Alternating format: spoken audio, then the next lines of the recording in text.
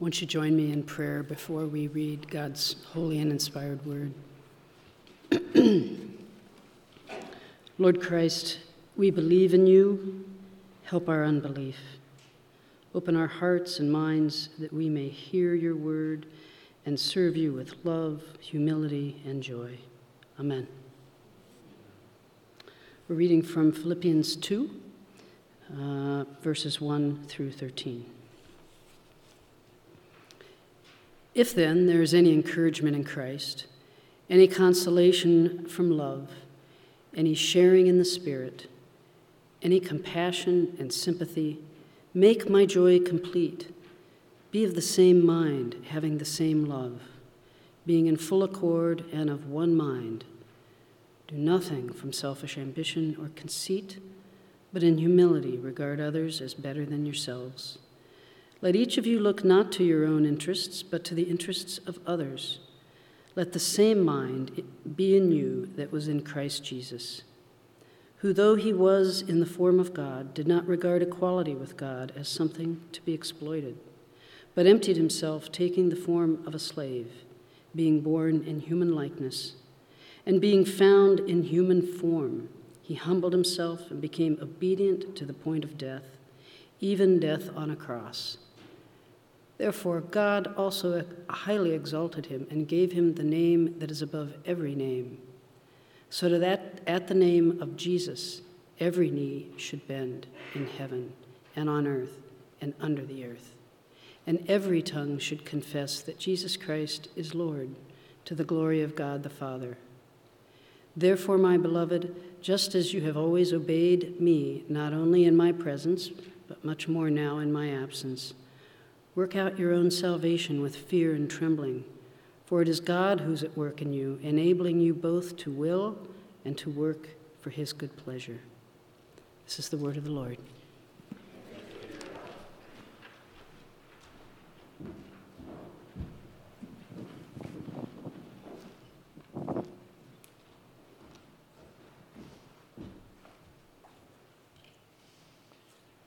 As we approach Thanksgiving this week, we certainly have a lot to give thanks for as a community.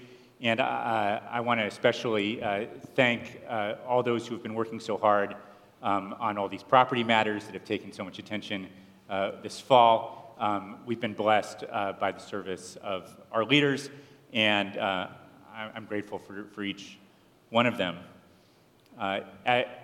As we think about gratitude, I want to draw your attention to the announcement that you'll find in the bulletin about the ecumenical Thanksgiving service that's coming up tomorrow evening, and encourage you to attend.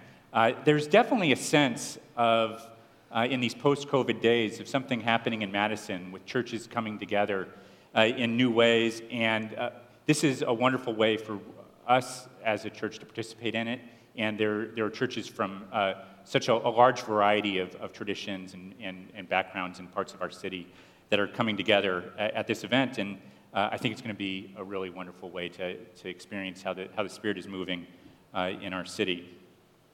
As we think about that, different churches coming together, as we think about our new property and the hospitality that we want to show towards the Hispanic churches that are renting there, the topic that we're talking about today is so crucially important because today we're talking about humility.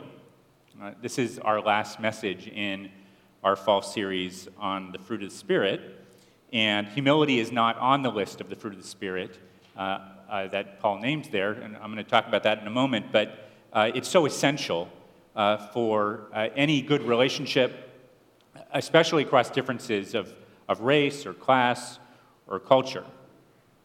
So this fall, we've been talking about the fruit of the Spirit and that list of virtues that Paul names in Galatians: love, joy, peace, patience, kindness, goodness, faithfulness, gentleness, self-control. And we've learned a lot about each one of these qualities. And throughout, we've seen that really what we're talking about here is the character of Christ. The fruit of the Spirit belong to Christ before they belong to us. And we receive the fruit as a gift as we learn to walk with him, as we believe the gospel, and as we love others as he has loved us. And one of the images that we've used for the fruit of the Spirit is a large diamond with many different facets that you can turn this way and that to examine. And each of the facets is one of these virtues. But as you look at one side or the other, each one brings you in to the central reality, which is the Spirit of Christ and his work in our lives. This is also why, in addition to the 9 fruit of the Spirit that Paul names in Galatians, there are many other virtues besides those 9 that we find there. This diamond has many other sides.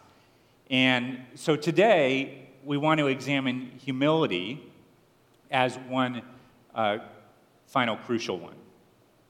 Because without humility, it's impossible to receive the abundant life that Jesus promises, to be a receiver from him. And there's not a better text that we could go to for this theme than what we just heard in Philippians 2. It has a lot to teach us about humility. Let's consider 3 things that we can learn today. First, the motivation for humility in verses 1 to 5.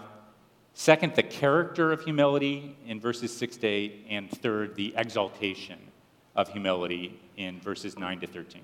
The motivation for humility, the character of humility, and the exaltation of humility. Let's start with the motivation for humility. Paul says in verse 1, if there is any encouragement in Christ, any consolation from love, any sharing in the Spirit, any compassion and sympathy, make my joy complete. Notice how he begins. He says that if you have just a taste of the abundant life of Jesus, then go on to pursue it in relationship with others. If there is any encouragement in Christ, any consolation from love, any sharing in the Spirit, any compassion and humility and sympathy, just a bit, then keep going. There's more for you. I love that he begins this way. It's so important because there is no shortage of reasons to be discouraged in our lives. You know, we fall short at being the people we hope to be. Other people in our lives sometimes don't change as quickly as we would like. It would be easy to give up. But what Paul says here is don't focus on that stuff. Focus instead what you've already received by grace. That's what will motivate you to keep going and to pursue humility in relationship with others. In this verse, Paul is talking about the basic blessings of the gospel, what Christ has done for you, the love of God, sharing in the Holy Spirit. And oftentimes, we think about these basic beliefs as a way into the Christian life, the way to be saved, by believing them and being saved. But here, we see Paul using these truths as the motivating power for going deeper in the Christian life. For him, the gospel is not just the door, the way in, but the path that you walk every day. It's not just how we are saved, but how we are transformed. He's saying, remember what God has already done for you, and let that encourage you to keep going. In verse 2, Paul urges the believers who have tasted life with God to be united together in the deepest possible way. Be of the same mind, having the same love, being in full accord and of one mind. And to understand what he's saying here, I think we need to make a distinction between what we could call unity and uniformity.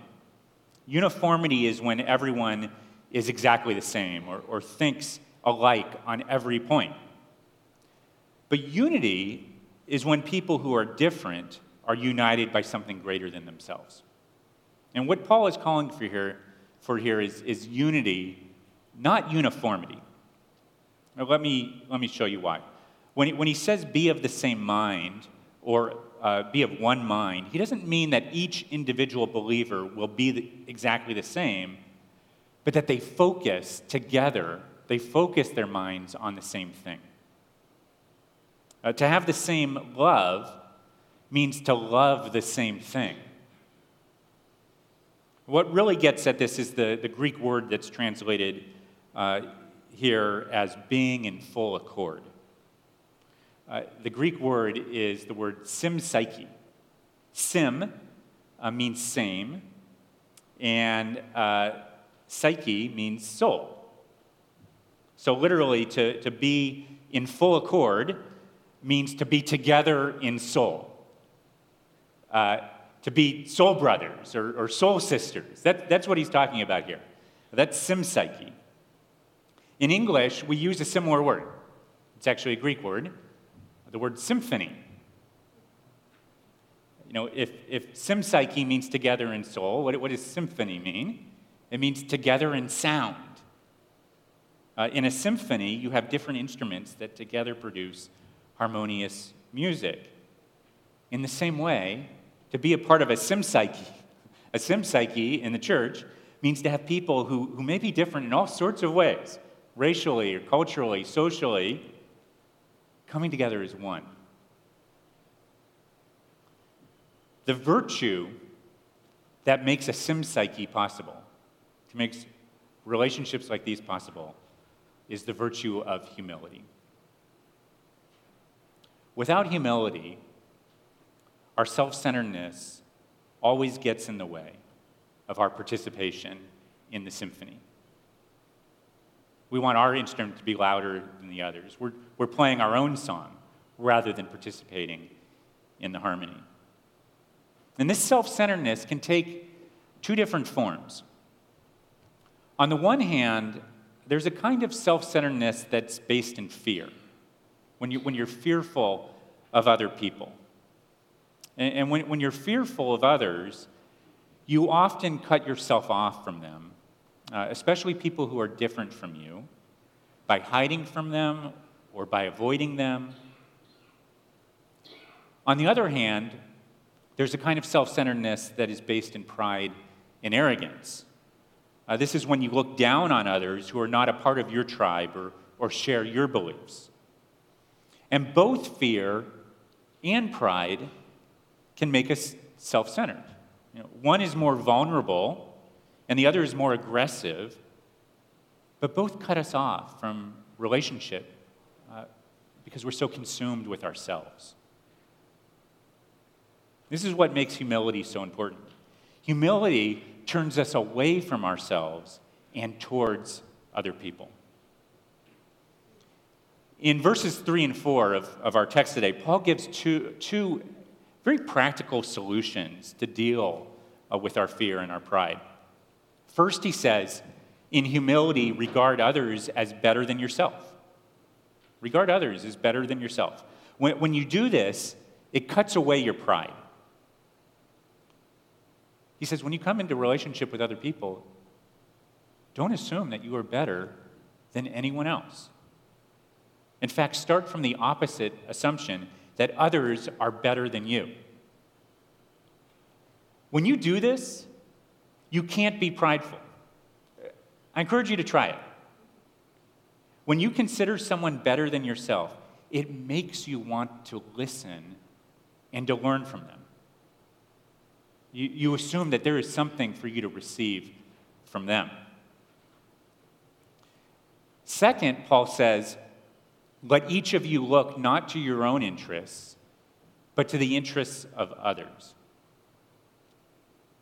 This cuts away your fear, because when you are focused on what others need, you can't be absorbed by a fearful self-protection. This means starting from the assumption that other people's needs matter as much as your own. 1 John 4:18 says, There is no fear in love, but perfect love casts out fear. And when you love your neighbor as yourself in this kind of way, you want to bridge any gap between you and them to serve their needs. So humility is what it looks like to live free from pride and free from fear with other people. And this is the kind of character that we see above all in the person and work of Jesus. So let's look at the character as Paul describes it here in verses 6 to 8, the character of humility that we see in Christ. There are three things to mention here: how he used his privilege, how he used his power, and how he used his purpose. First, notice how he used his privilege. Jesus shared equality with God. That's what the text says. But Paul says that though he was in the form of God, he did not regard equality with God as something to be exploited, but emptied himself, taking the form of a slave. The word form in English sounds like something that might only be an external quality of something. As if Jesus was a shapeshifter, taking the form of God and then the form of a slave. But that's not what the word form meant in Greek thinking. The form of something in Greek is not its external shape, but its essence. In Platonic philosophy, for example, the forms are the eternal realities that are reflected in this world.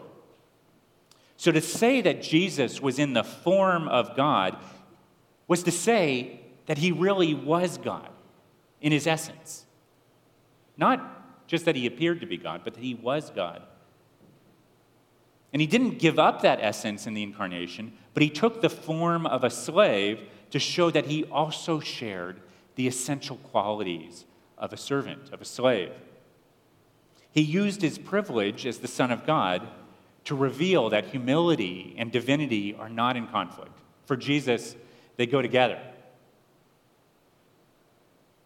Second, we see Christ's humility in how he used his power. Often people will say that Jesus gave up his power, and it's true that if he was the Son of God, he had unbelievable, unimaginable power available to him that he chose not to use, not to exploit, in order to defeat his persecutors or to avoid going to the cross. But it's not just that he didn't use his power, but that in Christ we learn what power really means. The author, Andy Crouch, puts it like this: as the early Christians reflected on Jesus' life, death, and resurrection, they came to a different conclusion about power. Precisely because they were witnesses to Jesus' resurrection after a violent death, the New Testament writers could no longer acquiesce to the idolatrous fiction that violence is the truest form of power. Instead, they had seen with their eyes and touched with their hands evidence of a much greater power at work in the world than Rome could muster. Jesus is not so much giving up his power, but revealing what real power looks like. This is the power of self-sacrificial love that we find in him on the cross. So we've seen how he used his privilege, how he used his power, but third, we see Christ's humility in how he used his purpose. He humbled himself and became obedient to the point of death, even death on a cross. For some reason, we sometimes have negative connotations of obedience, as if obedience is something that must be forced unwillingly. But that's not really what obedience means. The kind of obedience that we see in Christ is not unwillingness, but the exact opposite. The willingness to do whatever was needed to fulfill the mission given by the Father to save humanity. He was obedient to do what was necessary, even at the cost of his life. As Jesus said in John 10, "I am the good shepherd. The good shepherd lays down his life for the sheep."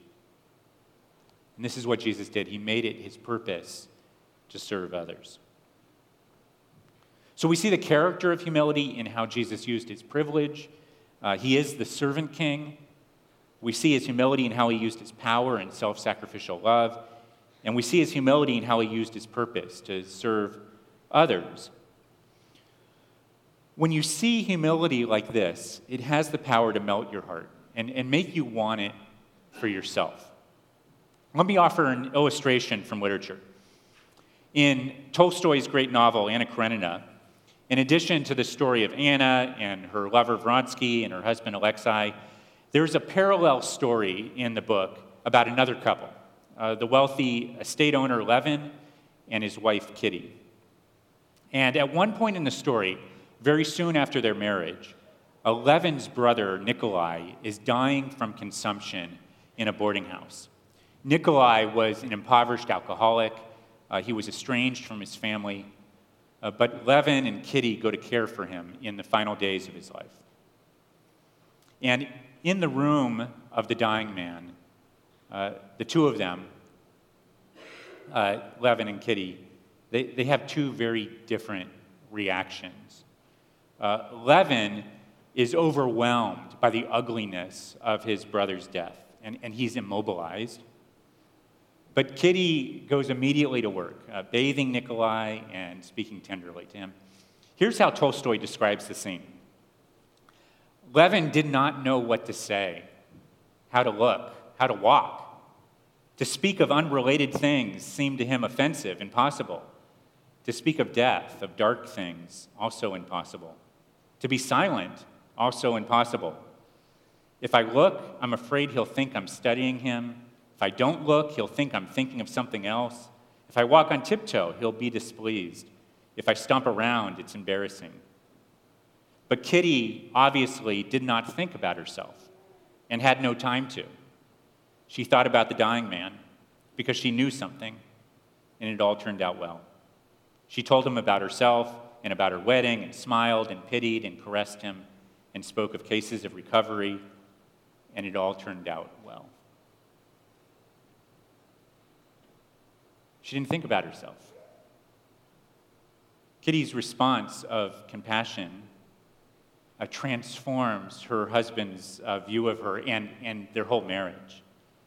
Eventually, in the story, it leads to Levin's acceptance of the Christian faith because it finally helps him understand the beauty of Christ's humility.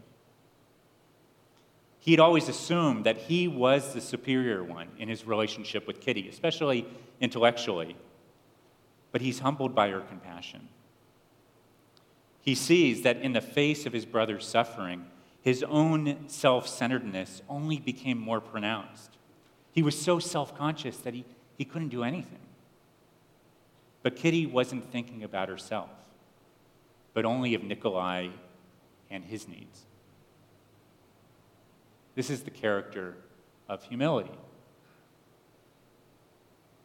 So we've talked about the motivation for humility and taking away our fear and our pride. We've talked about the character of humility. Finally, let's talk about the exaltation of humility, because what we see in the last section of this text is that the humility of Jesus is not just one virtue among others, but that the Christian faith elevates humility in the most surprising way. Well, let me explain. Verse 9 says that God highly exalted Jesus and gave him the name that is above every name. What is this name? It says that God gave him the name that is above every name. But you might think, well, that's easy. His name is Jesus. But there's a lot more going on here. At his birth, you'll remember, the angel appears to Mary. We're going to look at this next week. And instructs Mary to give her child the name Jesus. He's given a name at his birth. But here, when he is exalted, after his death and resurrection, he's given a name again. Therefore, God also highly exalted him and gave him the name that is above every name, so that the name of Jesus, not at the name Jesus, but at the name of Jesus, every knee should bend in heaven and on earth and under the earth, and every tongue confess that Jesus Christ is Lord, to the glory of God the Father. Here is the name that Jesus is given. He's given the name Lord. Both first century Romans and the Jewish people would have understood what Paul was saying here, and they would have been shocked. The Romans called the emperor, Caesar, Lord. In any Roman city like Philippi, statues on the street declared Caesar divine. Town meetings and sport events were dedicated to Caesar's glory. The people were required to proclaim ultimate allegiance to Caesar, and when they did that, they called him Lord, Kurios. So for Christians, to say that Jesus Christ was Lord was not just shocking, it was dangerous. And in a different way, the word Lord had a special meaning in the Jewish tradition. In the Greek translation of the Old Testament, the word Lord, Kurios, is the translation that's used for God's proper name, which is always written in our Bibles with all caps. So look at me with the passage I put on the reflections page today from Isaiah 45. We read in these verses from Isaiah 45, "For thus says the Lord, who created the heavens, he is God, who formed the earth and made it. Turn to me and be saved, all the ends of the earth. For I am God, and there is no other. By myself I have sworn. From my mouth has gone forth in righteousness a word that shall not return. To me every knee shall bow, every tongue swear." You see what he's saying? God, the Lord, the God of the Old Testament, is claiming absolute exclusive worship, and he's saying, to me every knee shall bow and every tongue swear. So we go back to our text today from Philippians 2, and what do we find? Paul uses the language of Isaiah 45 to describe Jesus. God gives Jesus his own name, Lord. Paul says that what was true of God is true of Jesus. At the name of Jesus, every knee should bend and every tongue confess that Jesus Christ is Lord. What does this mean, and what does it show us about humility? It shows us that in Jesus we are given the ultimate revelation of God himself. His humility is not just a temporary moment in his story. It is what exalts him. If you want to know who God is, Paul is saying, look at Jesus. Meditate on his humility, his self-giving love, his sacrifice. Jesus doesn't just illustrate good character for us. He shows us God's heart. Let me end with one more illustration of how to think about this. The 1989 movie, My Left Foot, is based on a true story about an Irish boy with cerebral palsy named Christy Brown, played brilliantly in the film by Daniel Day-Lewis. And Christy is unable to control any part of his body except the toes on his left foot. And as he's growing up, everyone, including his family, believe that Christy Brown is not only physically disabled, but that he is also mentally disabled because he can't speak. And he's treated as an imbecile by the people in his town. But one day, he's lying on the floor, and someone leaves a piece of chalk on the ground near him.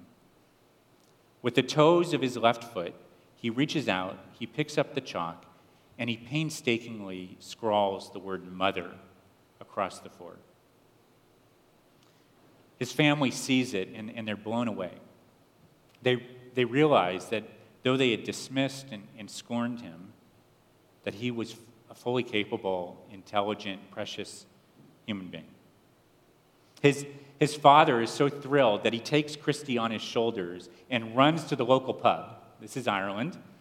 He goes into the bar, and he holds Christy up, and he proclaims, "This is Christy Brown, my son, genius." I love this scene because it illustrates what God the Father, I believe, is doing for the Son in Philippians 2 and in his exaltation. Though the humility of Jesus looks like weakness, something that our world might dismiss and scorn, God highly exalts him and affirms him. This is my son. This is what real power, real character, real love looks like. Friends, when you worship Jesus as Lord and you make him ultimate in your life, his love and his character become your aspiration. Not so that others might see your goodness, but so that they might see his goodness. He knows our sin and weakness, but he is never ashamed to move close to the needy. He is the lion, and he is the lamb. And his commitment to you knows no bounds. And he will be at work in you, enabling you both to will and to work for his good pleasure. In a moment, we're going to sing this line in our song of response. Behold him there, the risen Lamb, my perfect, spotless righteousness, the great, unchangeable I am, the King of glory and of grace.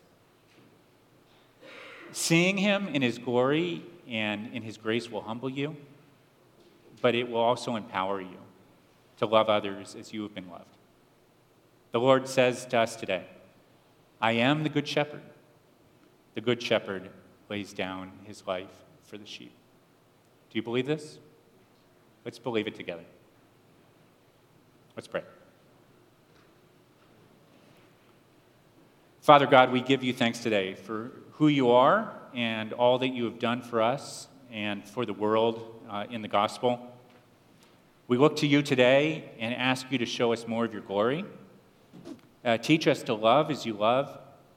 Help us to serve as you serve.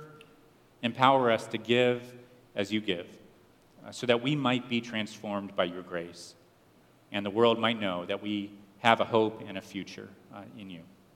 We pray in Christ's name. Amen.